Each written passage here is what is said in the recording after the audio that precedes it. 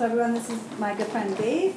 Hello. And I'm going to tell you why he's here and what he's doing, because it's all really exciting and I don't want to screw it up. Well, I'm here to talk to you, and it really started out as kind of podcasting, but from my point of view, it's all about storytelling. And so what I'm going to do today is, and thanks for giving me a nice extended long time, because I want to talk to you more about, sometimes when we start talking about podcasting, people get hung up on the technical bits and pieces, the microphones and that kind of stuff, and we're going to get into that.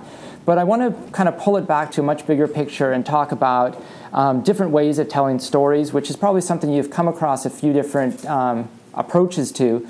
But I've dug deep into my archive and busted out a few things that I think you might enjoy to kind of show that that there's more ways to tell a story. And even when you're telling a story, it doesn't just have to be audio or video or paper or something like that. So before I get too far into it, I wanted to introduce Andrew on the camera back there. And Andrew's been working on a film called With Glowing Hearts, and he does all kinds of other neat, interesting projects. And so he's going to be shooting this. So for folks who weren't here, or if you want to look back on it so you don't have to take notes and don't have to obsess on it, eventually there'll be some video for the historical record.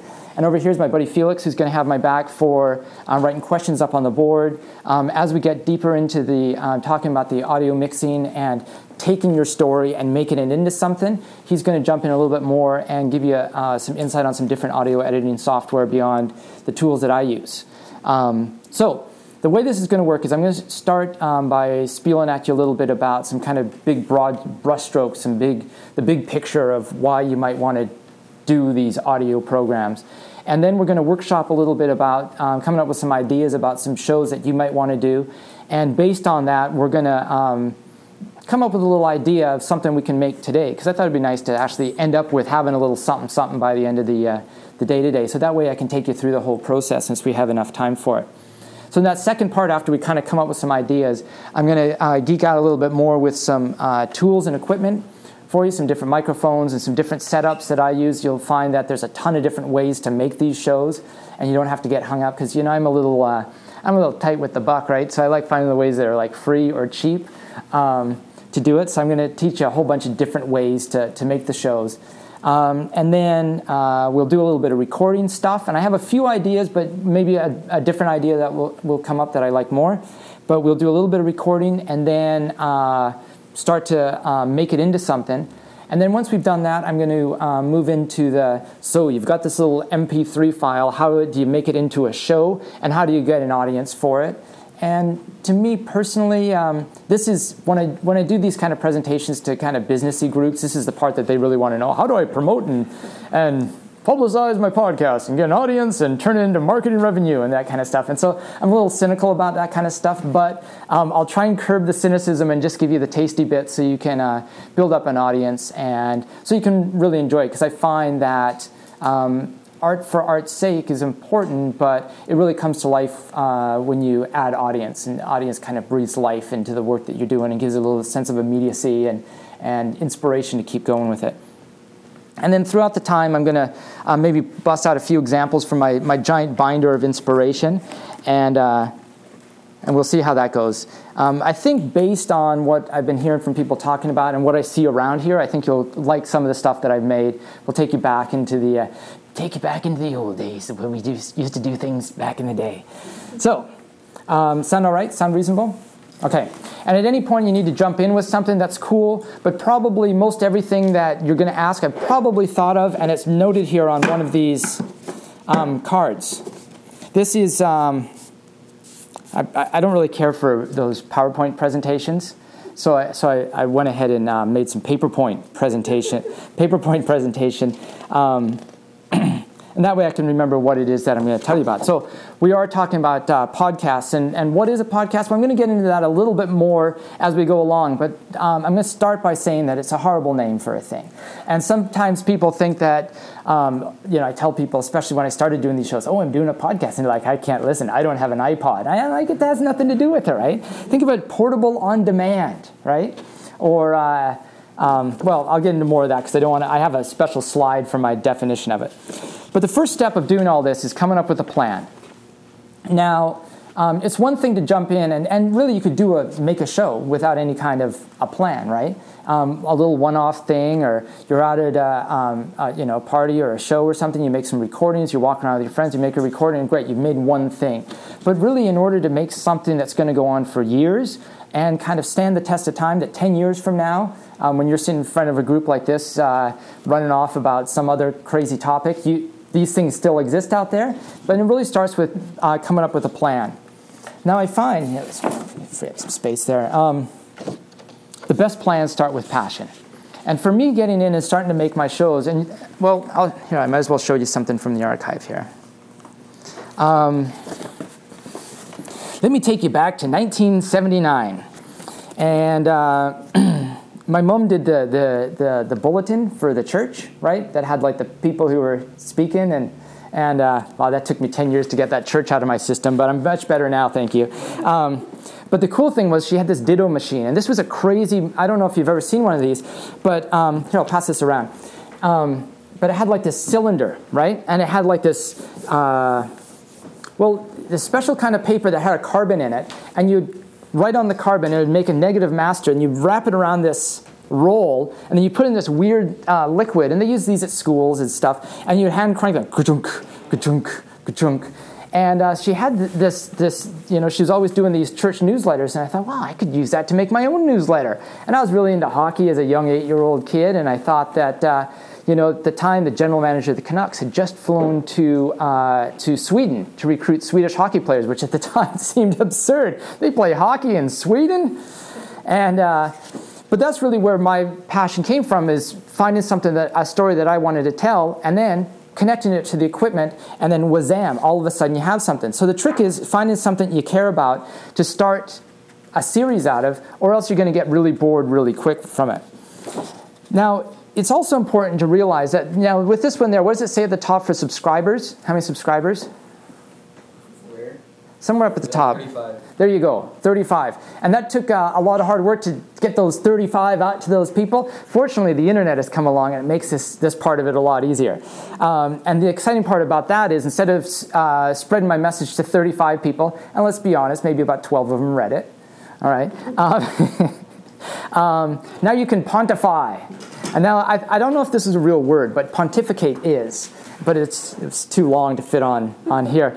And what this means is that you have the ability now to record and spread your words, and it can literally go to a worldwide audience without any more effort than it takes to share it with your next door neighbor. And to me, once I realized that, it was tremendously exciting. And since you have this opportunity, I think it's not one to be taken lightly. And it doesn't have to be serious stuff, but you got to realize that all these words that you put out there to the people, they're going to live on for quite some time. The internet now, there's no secrets anymore, right? And this stuff lives on forever. Hey, Carla, if you want, you can even have issue 1 of that too. Look at this one. It heralds the eclipse of the sun. And down here, I was looking at this before I came, it said the next eclipse of the sun won't happen for another 500 years. So you're all out of luck. That's all I'm telling you. I saw it. I like the name, Pigs Fest. Yes, I've always liked pigs for some reason. So, important stuff, make your stuff awesome, because it's going to go out there to the people, and you have this opportunity to spread it to a great audience. And it's also great because these things are homemade. And, we grow up seeing a lot of TV and a lot of radio, and when I first started doing these grassroots media projects, people expected stuff, especially in terms of film, kind of expected stuff to look like 60 Minutes or to act like the news. And even now I watch, The Daily Show sometimes, and watched Saturday Night Live last night. They're doing this funny stuff. But why are they always wearing suits and ties, right? Why should I get my information from someone wearing a tie, right? And especially creeps me out when it's people younger than me wearing a tie. I'm like, dude, you've sold out. You don't have to. Release yourself from the bounds. But the great thing is that we can reinvent these shows without any kind of rules or constraints that are put on by traditional media. In this, in terms of radio, they always have to be scheduling in the station identifiers, the commercials, and we got to break for news, we got to break for the commercials. So you're listening to a great song, you're all excited, they're telling a story, and now we got to go to some diamond commercial, or listening to CBC. And I love the CBC because they have no commercials, but it's like, All right, well, we just heard a smoking set of jazz there, recorded live in Montreal. Now we're going to go to the news. Boom, boom, boom. In Abbotsford, 12 more dead, and don't shake hands with anyone. Buzzkill, right? So because you have your own shows to make, you don't have to rely on any of those constraints whatsoever. This can be exactly what you want to spread and the way you want to spread it. And bear in mind, too, that pretty much everything I tell you today applies to videos in a similar manner as it does to audio. But I'm going to give you a few reasons, and I'm going to have Felix right on the board about why I prefer, not right this second, hold on, don't worry. You will leap into action shortly. By the way, the beard is looking awesome, too. Yeah, backwoodsman. Why I prefer audio storytelling to video storytelling. But the important thing about this is it has to bring you pleasure doing it. If you're not enjoying making your art or making your craft or whatever, you're not going to stick with it. So you got to find something that, a routine that makes it pleasurable. And where I really find the pleasure is the sense that I'm making messages from my future self. Do you know who Jack Kerouac is? Familiar with Jack Kerouac? Wrote a book called On the Road. He was an obsessive writer. He wrote so much. People would be like, Jack, why are you always clackety-clacking on that typewriter and writing in that notebook? And he's like, well, I need to have something interesting to read when I'm old, so I better write it down. So I get a lot of pleasure making these little messages to a future self, but also I get tremendous pleasure when I get notes and cards, and because I really like stuff on paper, as you're probably starting to catch on. And it's one thing for people to send me an email or put a comment on something, hey, I liked your show, oh, great. But when someone responds, has found something I've made and responds and remixes it, does something different from it. There's one I did where I was walking around in a little small town in south central Washington. I'd gone down to my father-in-law's house for Thanksgiving in this town of about like 800, and middle of nowhere. I was like, geez, all right, I'm going out for a walk. And so I just decided to record my whole walk around. And let's just say I ran into some hijinks. And someone enjoyed the show so much, they went and did a Google Map mashup where they recreated my route, stumbling around the neighborhood, and made this Google Map out of it, right? So that's really where the pleasure comes, is these interactions with your future self, for lack of a better term, and interactions with your audience, who have really become an active part of the thing. So, I mentioned portable on demand. These little shows, you can listen to them any which way except for over the airwaves, right? You can listen to them on your iPod, on your iPhone, on your Zune, or on any kind of devices. Do anyone have a TiVo at home? TiVo? You can subscribe to podcasts on a TiVo. I'm not sure how that works into people's media consumption routine, but you can. Xbox, you can do that way. My dad, I make another show about called The Canucks Outsider, based, sort of a continuation of that early one since 1979. And he could never figure out how to listen to shows. I'm like, well, there's a little play button right on the webpage too. So he sits there, and he's afraid that if he opens up another webpage that the audio will stop. So he just sort of sits there and looks at his computer and listens to it, and that's great too. But the great thing about these things is they're portable and they can travel with you. And so that's great for a consumer standpoint, but also when you're preparing the shows, you're able to realize that you're sticking in someone's ears while they're on the bus. I always say my shows are C-bus length, because I take the C-bus a lot. And so this sort of, you develop these relationships by hanging out in someone's head. So it's a real sense of intimacy is not the right word, but familiarity maybe. Okay, now Felix, let us make a list of why I prefer audio storytelling to video storytelling. And you might disagree, and that's totally fine, and you should do exactly what you want. But my first reason that I prefer audio storytelling to video storytelling is because it's easier on your computer. Less processor intensive, or you can translate these any way you want. Oh, okay. It's Yeah. not like a list. Well, it is a list, but you can say, less processor intensive, cheaper, easier, whichever you want for that one. Okay? The next thing is, and let me unpack that just a little bit more, in the sense that some of you do video editing, probably, right? You need a lot of processor power, you need a lot of hard drive space, you need a lot of extra equipment. There's a lot more variables. You were talking about lighting earlier, and you really need good lighting. It's totally key to making good video. With audio, you have a lot less technical variables with that. Also with audio, I can record anywhere. So let's call this next one slightly more discreet. Yes. And what I mean by that is nothing creepy going on, but I record quite a bit on the C-Bus as well. So I'm that guy sitting there in the back corner, like with my microphone, or sometimes I'll pretend I'm talking in my phone or whatever, so I don't look like a total creep or something, right? But as soon as you bring out a video camera anywhere, people start changing the way they act and behave, right? You know, people can be, and I've done quite a bit of film work and making documentary films, and you'd sit down and do an interview with someone, right? And be like, okay, great, this is what we're going to do. And they're like, oh, yeah, I'm going to talk about this. This is going to be great. I'm really excited. And look how animated I am. And as soon as you hit record, people freeze up and freak out a little bit, right? And so what I would do when I was doing that, I'd be like, okay, that's great. We leave the camera running. And then they'd be like, oh, you know what I meant to say is blah, blah, blah, blah, blah, blah, blah, blah. And that's the part you end up using, right? And then even like I'll go out with a video camera and document like war protests or something like that. And some people have unreasonable expectations about the rights to privacy in public spaces, right? You can't videotape me. It's like, well, first of all, I can. But two, could you just like go back to what you're doing because it makes much better footage than yelling in my lens? With the microphone, you can be pretty low key with it. And so you can really capture that real life spontaneous experience a lot easier. Okay, the next one, and this is probably the biggest one. Audio leaves more to the imagination. All right?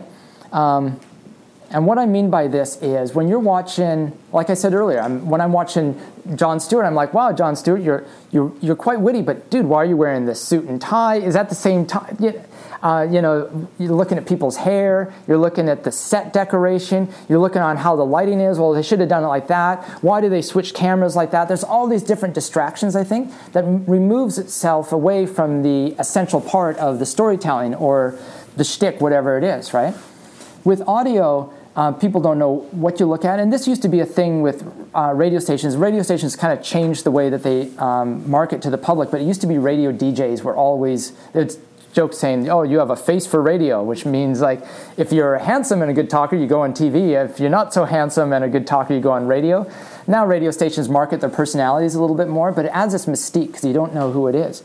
And, I've been doing these audio shows for a number of years now, and it gets to the point where people are like, hey, I'm coming to Vancouver, can I buy you lunch, and stuff like that. And people don't really realize I'm just a sucker with a day job, and it's like, yeah, I'd love for you to buy me lunch, dude, but like I have to book an hour off work, and I got to do this, and I got to go home because I got to do the dishes and hang out with the wife and the kid, and, But when I do meet up with someone, they're always like, wow, you're nothing like I expected you to be. I'm like, I'm completely myself when I'm talking, but people get their own impressions about your physical appearance and stuff like that, which really is the least important thing of the whole thing that you're doing, right?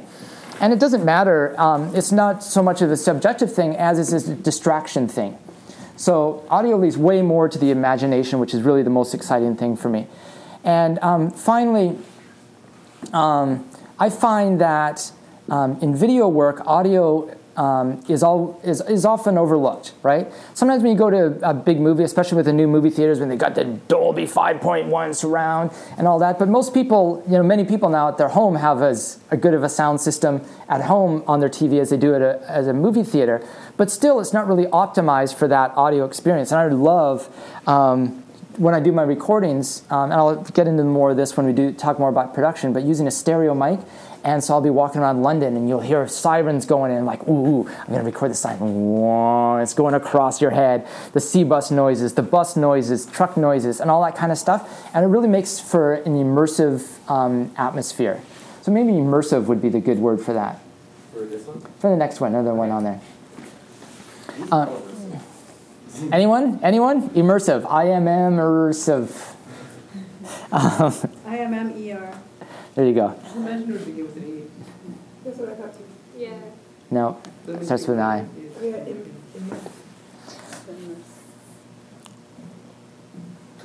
So, comments about that part of it? Why do you prefer audio or video yourself? Anyone? Hit me. I know you got something to say. Yeah.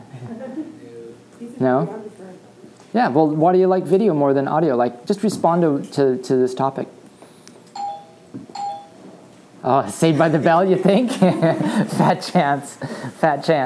I mean, you get what I'm saying with audio? What kind of media do you mostly consume? What do you find that you feel most comfortable with? Like I find when I'm watching television, it's really passive. When I'm listening to audio, it's sort of a middle ground between reading something and watching something. Where watching is very passive, reading is very engaging. And audio, it gives me the prompts to get started and puts me in an atmosphere and puts me in a mood, but allows my brain to sort of fill in all the rest of this stuff. Wow, what does it look like when they're walking through here or doing this? No, Savannah, come on. Come on in. All right. How about this? Does anyone entirely disagree with me that about any of these things here? I find it really interesting, actually. I've always been interested in audio because I started listening to the Hitchhiker's Guide to the Galaxy as the BBC special, and I found it totally engaging. Like in a way, like you said, it's like it really engages your imagination. But I'm a photographer, and so things are really visual for me. So it's an interesting kind of. Oh, good. Like, Put a note on there saying enhanced podcasts, and I'll remember to talk about that when we get in production. And it's going to be a little special spiel for you. And the BBC and the CBC, I mentioned CBC earlier, both of those are huge kind of inspiration points. Hi, make yourself comfortable. And, you missed all the best part here. It's about old-timey fanzines. BBC and CBC are a huge trove of great storytelling, and CBC has a show called Dispatches that I really like. Oh, we're here in Kenya, and we're discovering the problems with children working in the diamond mines. And it's like, they could be talking about whatever. You're supposed to care about it because it's a socially, politically sensitive topic or something, but the reason I actually care about it is because it sounds really cool, and they're like, they're in an exotic location, and I can sort of fill my mind while I'm on the C bus going to my day job. I can fill my mind, and I'm like, oh, there I am. I'm in Nairobi. I'm in Paris. I'm in, all these different places. Where looking at it on a screen, it's like, oh, yeah, just what I expected it to look like. When it's audio, it leaves a lot more flexible space. Okay, you can sit back down for a second, Felix. I don't want to work you too hard. All right, now the other thing that's awesome about podcasts as a format is that they're subscribable, okay? It's no big deal now to, it's not the ability to make your own little radio-like show has been around for a long time. I used to do it on cassette tapes long before I had any kind of digital equipment. And so that part isn't tricky. And even when digital stuff came out, in fact, I have an article here I wrote in 1999 for a newspaper in Olympia, Washington, The Real Lowdown on MP3 Downloads. And it was this whole article about copyright, and actually it's like I was looking into the future about all these copyright and litigation things. It's back before the BitTorrents. It's a long time ago, where you had to use Usenet to get your illegal song downloads. Whew. Wow, was that inconvenient. But it talks all about the ASCAP and BMI and licensing and all this kind of different stuff. I'll pass this around just for fun. I probably should have added some sort of picture into the article, like the big solid text blocks. I don't think people were really digesting that very well, but But because of the subscribability of podcasts, which is really here, go ahead. Really just adding RSS, RSS, real simple syndication. I'll get more into that later on. But it used to be you'd put your show up there on a web page, and someone would have to think, I should go every month to see if he's put up new little audio programs, right? And then, it kind of tails off, and it's hard to keep an audience. Now, with these shows being subscribable, it's just like having a magazine subscription where it shows up on your front porch every month. Do people still subscribe to magazines? Yeah. Where it falls into their iTunes directory or whatever aggregator they're using. So as soon as I publish a show, I hear the little files whisking around the world, and all these computers all around the world are simultaneously downloading this new exciting file. And then the next day they're gonna open it up, and it's gonna be like Christmas for them. They're gonna be like, oh, there's a new show. I'm so excited. The old way, before the subscribability, they would have to think oh yeah, I'm bored at work. I'm bored. What should I do? Well, should I sit down and watch TV, or should I go find that webpage of that one guy that I listened to that show 6 months ago and see if he's got a new show? Subscribability makes it a lot easier. Okay, so back to what a podcast is. Sum up all of that. Because of all this confusion about I don't have a iPod, I can't possibly listen to podcasts. I describe them the way I describe them to my granny is they're wee little internet audio programs. That's really what they are. So if you think of them in terms of just making these little nuggets of storytelling and just floating them out there through the subscribability, you all of a sudden can see how this can be something that can take on a life of its own. So, how is it that you start making your show? Well, pardon me, why short beverage.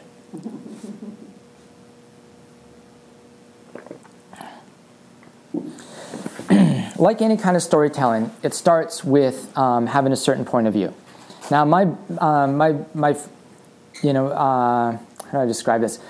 For lack of a better word, I worked a lot of different mixed media stuff. Like I'll do a show. I did a project recently for TransLink, the folks who do the buses and such, and they had I Love Transit Week, and I've kind of have a love-hate relationship with transit because it's like my second home. And I kind of get sick of it sometimes, but I was like, well, I should probably do this. But I didn't really know what was the best way to tell this story. And I realized I didn't have to choose just one way. I could have several different ways. So what I told them when they asked me to do it, I said, okay, here's my terms. You have to publish everything I send you without editing any of it.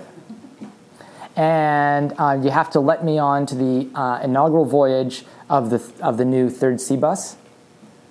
Which they said yes on the first, and we'll try on the second. So I'm like, okay, that's some terms I can live with. The new sea bus is, by the way, on the docks there in North Van. It's all like, it looks like a sea bus except fancier. Although, I got to get this off my chest. They had a contest to name the thing, right? And I entered it like 6 times because, the name that they chose, does anyone know what it is? No. Pacific Breeze. No. Isn't that like an antiperspirant? Yeah. Isn't that like a flavor of Gatorade? It's like a euphemism for farting. Yeah. Woo, there's a Pacific Breezer. Woo. Isn't that a horrible name? Especially when you look at the other two. The other ones are the Burrard Otter and the Burrard Beaver. So it's like, well, we have an animal theme going on. Why do they deviate from the animal theme and go to Pacific Breeze? Maybe the otter and the beaver hang out in the breeze. I think it's weak. Do you know what my idea was? Sockeye. The Burrard Sockeye. That's a good one, huh? It's better. Yeah. It sounds a little badass. It's local, Yep. So, once you start, I decided to do an audio piece of this story for the transit thing, a written part of it, and some photos, and then I do quite a bit of my writing on transit. So I had some sort of transit-inspired poetry, right? So I put together these kind of 4 components of this story pack and sent it all off to them. And sure enough, they were true to their word, published the whole thing. But in order to make that story successful, you have to come up with some point of view that you're coming from and introduce that point of view clearly. And the same is with your podcasts. And your first, here it is, point of view. And coming with this point of view, you have to decide, am I an expert on this topic? Am I an explorer on this topic? Am I writing about other people's adventures? Am I making basically a personal audio diary? What's my point of view with this thing? And there's no right answer, right? And you might find for different series that you do, because you don't have to just make one podcast, because by the end of the thing you'll know how to do everything for free, or maybe cheap, but mostly free.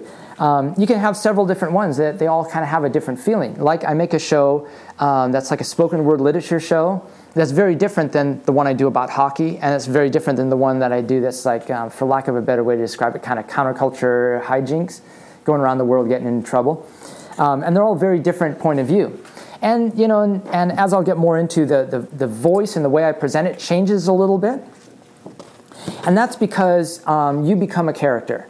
Now, this doesn't say caricature. You don't become like a goofy version of yourself. But when you hit record and you start making these shows, it's like being an actor, except not acting. It's about becoming your essential self on this thing. And when you hit record, you need to be a character. A good way to think of it is you become the bus driver, right? When you're listening, you're riding on the bus. When you're running the show, you're driving the bus. And if you let that bus deviate and veer off into the ditch or the median, well, you got no one else to blame but yourself. So you got to get comfortable with being a character. I'm going to hold off to these for just a second. So really, it's your voice plus your point of view equals podcast. So if anyone's mathematically inclined now, it makes a lot more sense. This is as far as I got in math, by the way. Yeah, I think that was, what can I tell you? I grew up in Wally. Schoolwork wasn't encouraged. No, and that's really the formula is, and it sounds kind of egotistical to say this, but your show is all about you, right? And you have complete editorial control because you don't have to run it up the ladder to get approval on any of this stuff. You don't have to ask some editor or some producer, or you don't have to do multiple takes. You do it exactly how you want to do it, and that's it. Now, a lot of people, well, actually I'm going to hold off on these ones as well. Now, so there you are. You're ready to make your show, and you have to kind of get comfortable being in character. And this is a trick, and certainly this has been talked about by many people throughout the years, about visualizing your audience. And you can't, if you start visualizing all these different people spread all around the world at once, or you start visualizing on people who are going to be critical or who are maybe more experienced at this, are going to be looking at very like, well, what you should have done, right? You're going to totally get yourself bogged down. You're going to be second-guessing everything that you do it. So you got to kind of come up with who is your audience. And this might be an imagined person, or as your shows go on and they start getting an audience, you'll start to realize, oh, yeah, there's that person who sent me this thing, or maybe that's kind of who I'm talking to. And it makes it a lot easier because it is awkward. Even if you've done it dozens and dozens of times, when you hit record, you're like, who are you talking to? Because you're sitting out there, and I record my shows a lot. I'm sitting on a park bench here in the middle of nowhere, or here and there, and it's kind of weird because you're like, well, you're talking to yourself, right? So by visualizing that audience, it makes it much more comfortable, and the end result, you'll find that the shows sound much more immersive and intimate. Which means that you have to embrace your internal dialogue. Maybe it's just me, but do you guys have kind of like there's always like this track, like this narration track going on in the back of your head? Yeah. Okay, well, that's a relief because I thought maybe it's just me. You and this internal dialogue got to get friendly, because if you start self-editing from the time you have the thought to the time it reaches your mouth, you're going to go off the tracks, and you're going to get hung up on words. You're going to get hung up on nuance that doesn't really matter. Fumbling through words is all right. Mixing up metaphors is all right. It all adds to the charm and the personality of your show, right? And the way to do this is to become comfortable and allow things to go right from here, right out to here, with bypassing all this up here. Okay? Does that make sense? All right. And it gets a little tricky, but if you get the better you get at this, and when I first started making these little wee internet audio programs, it would be a whole bunch of little audio chunks of 45 seconds here, 2 minutes there, 5 minutes there, 7 minutes there, and then I'd have to go in there and glue them all together. And anyone who's done any audio or video editing knows that it's the editing, and man, that's kind of the drag, right? Like that's where the work is. That's like the lonely hours in the dark room. And the editing the shows can really dampen some of that passion that I talked about earlier, because when you're out there and you're on set and there's cameras and there's lights and there's people and everyone wants to be involved, that's fun, right? Being out there and talking and running my mouth about stuff that I don't really know much about, but I pretend I do, that part's really fun, right? I'm not doing an interview with Ross Rebliati, gold medal snowboarder, wow, how's it going, man? That part's really fun. The going in and sitting in the room and saying, I could be doing like 12 different other things right now, but I've got the headphones on and I'm obsessing and backing up and chopping these things up. The more comfortable you can get with your internal dialogue, the less time you spend doing that stuff, okay? And it's kind of that idea of having, let's do that first take. Let's hammer it through the whole way. Except you're not dependent on other people to do it. You're only dependent on yourself. And because you go back to that thing I said at the beginning, that you're just leaving messages to your future self, and you envision that audience of one who already thinks that you're awesome, you can really get away with just about anything with that. So in other words, you're talking to yourself. Get over it. Okay. All these things that I'm telling you about the passion and what I'm going to tell you here about the planning in just a second is to prevent something that some people call pod fade. And when podcast burst on the scene several years ago, it was quickly co-opted by a bunch of marketing people who want to talk about, bam, you're here on my podcast, which is called My Podcast, and we're part of the My Podcasting Network. And today on My Podcast, we'll be talking about other podcasts, and we'll be giving some promos to some other podcasts that you might want to listen to, and they're all coincidentally about podcasting and making podcasts, and some of them are about technology. All right, so we're going to start off here on my podcast. Oh, God. You don't have to have any of that stuff, right? So I call that remove the meta. This is the remove the meta rule, or in other words, no blah, blah, blah, blah, blah, blah, blah.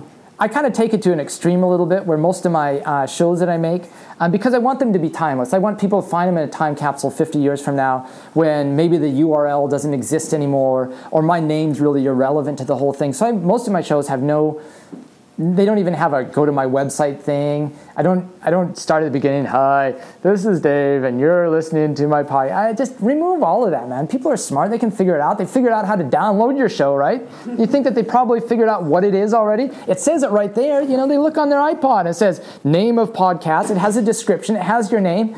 You don't need all that crap, right? You have a chance here. People have gone through this effort to download your show, stick it on their iPod, and they've chosen as they're sitting on the C-bus or whatever they call it, C-buses, wherever they live. Hopefully not the Pacific Breeze. And you've got them to that point. You don't need to sell them on it anymore, man. They're already there, right? And if they like the show, you know they're going to go find where they live and how to get more, right? So you can remove all that crap. Sounds reasonable, right? And that's like even... It goes back to TV and radio, where like radio obsesses on like channel IDs. You're listening to blah blah blah.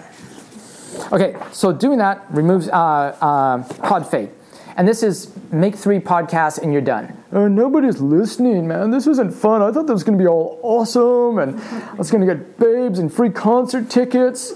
I've made 3 podcasts, and it's disappointing sometimes. Like I'll be out searching for some new podcast to add to my routine because I've listened to all the dispatches and all the vinyl cafes and I'm looking for something new and I'll be like, wow, this sounds great. And there's 2 episodes and the last one was in 2007 or something.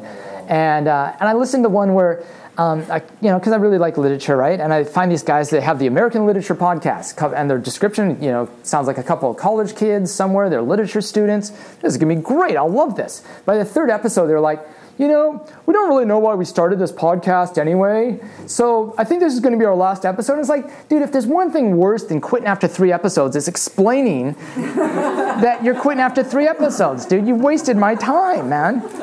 And then they're like, we're going to read The Great Gatsby for you here on the thing. And I'm like, why do you read? They can read that. Why don't you discourse on it, engage in a conversation about it, do something better? What's people writing now? Where were you when you first read Great Gatsby? What's the important part? Remember Andy Kaufman reading Great Gatsby on Saturday Night Live? Come on, come up with a topic. You don't need to sit there and read it, right? Now, there are podcasts out there. That's a very important project, the LibriVox project. It's kind of like Project Gutenberg, where they're trying to take all this classic stuff and make it generally available for the public. There's especially stuff that's specifically stuff that's in the public domain. Because I'm sure all of you are total exceptions to this, but it turns out people don't read much these days. I don't know. You all read important novels, and when I say important novels, I don't mean Twilight. Yeah. Okay. And you always hear these statistics. After college, most people only read 3 books the rest of their entire life, and 2 of those are like self-help books or something like that. So there's a really important project out there called LibriVox, where they're taking classic works in their public domain, and people volunteer to read them and turn in chapters, and it can be a real neat experience, especially if it's if it just works out better in your working routine or doing whatever you're doing, that it's easier for you to consume literature as an audio experience or supplement it to the reading about it. But I think where podcasts are really strong is adding a level of conversation and context about it.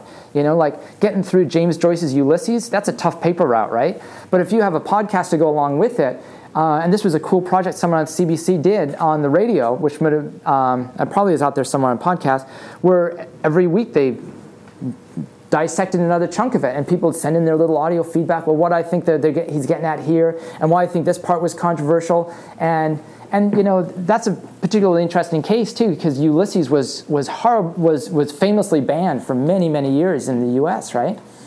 And the court decision came down. They declared it not pornographic, even though it had all this. And it turned out that most people who were making the rulings and saying, oh, this is a horrible book, they couldn't possibly got through the thing because it's an incredibly dense piece of prose. You really have to commit to reading this thing, right? So there is an opportunity here for you to go beyond the reading and beyond the just dissemination information and wrapping a conversation around it. Okay. So, great. You know what podcasts are. You know to embrace your internal dialogue, blah, blah, blah. So, how do you start on one? You come up with a show topic, and you come up with 20 episode topics. That seems like, holy crap, that's a lot. But if it's something you're passionate about, you should be able to come up with like, ooh, I could do 3 about this. They kind of fit together as a series. Or I really want to do this. And I'm going to go back to the example of Postcards from Gravelly Beach, which is my spoken word literature show that admittedly has, well, I think it's a pretty safe bet to say that it has the fewest listeners of all my shows. But it's messages to future self, right? Conversation about important topics. And this was really easy for me because I'm like, I've talked to people and anyone who hadn't read Henry David Thoreau's Walden, how do you not do that, right? And I thought I keep on, as I'm traveling around the American West, I would keep on running into different situations where I'd see Lewis and Clark had actually been here, and I got the Lewis and Clark journals, and I'm like, wow, isn't that cool to sit in the same place that they were at and read, or be somewhere and read an entry that they wrote on this exact day in history and put that in some kind of modern context. Or being in San Francisco, and I was like, I want to do a little poetry walk when I was in San Francisco one time, so I got some Jack Kerouac's San Francisco Blues, and he speaks about a specific intersection. So I went there to that specific intersection that he described in his poem, and I read the poem, described what it looks like now. And I started, there's all these different things I want to do. So the list, coming up with the 20 topics, was relatively easy in this case. But before you hit record on your first thing, you're like, oh yeah, I'm really into insert topic here. This will be no problem, right? But no, really, before you start into it, and before you get drugged down, and before you hit that 3-episode wall, which really does happen to people, actually make a list. Actually write them down, okay? So we're going to pause for a few minutes while I sip some more tea, and before we kind of segue into the production part of it, and I want you to... does anyone have pens and papers? You can get it. Okay. Let's give everybody like a 5-minute break. Yeah, let's take 5 minutes and then come back with a pen and paper, and we're going to make some lists. All right? Yeah, possible.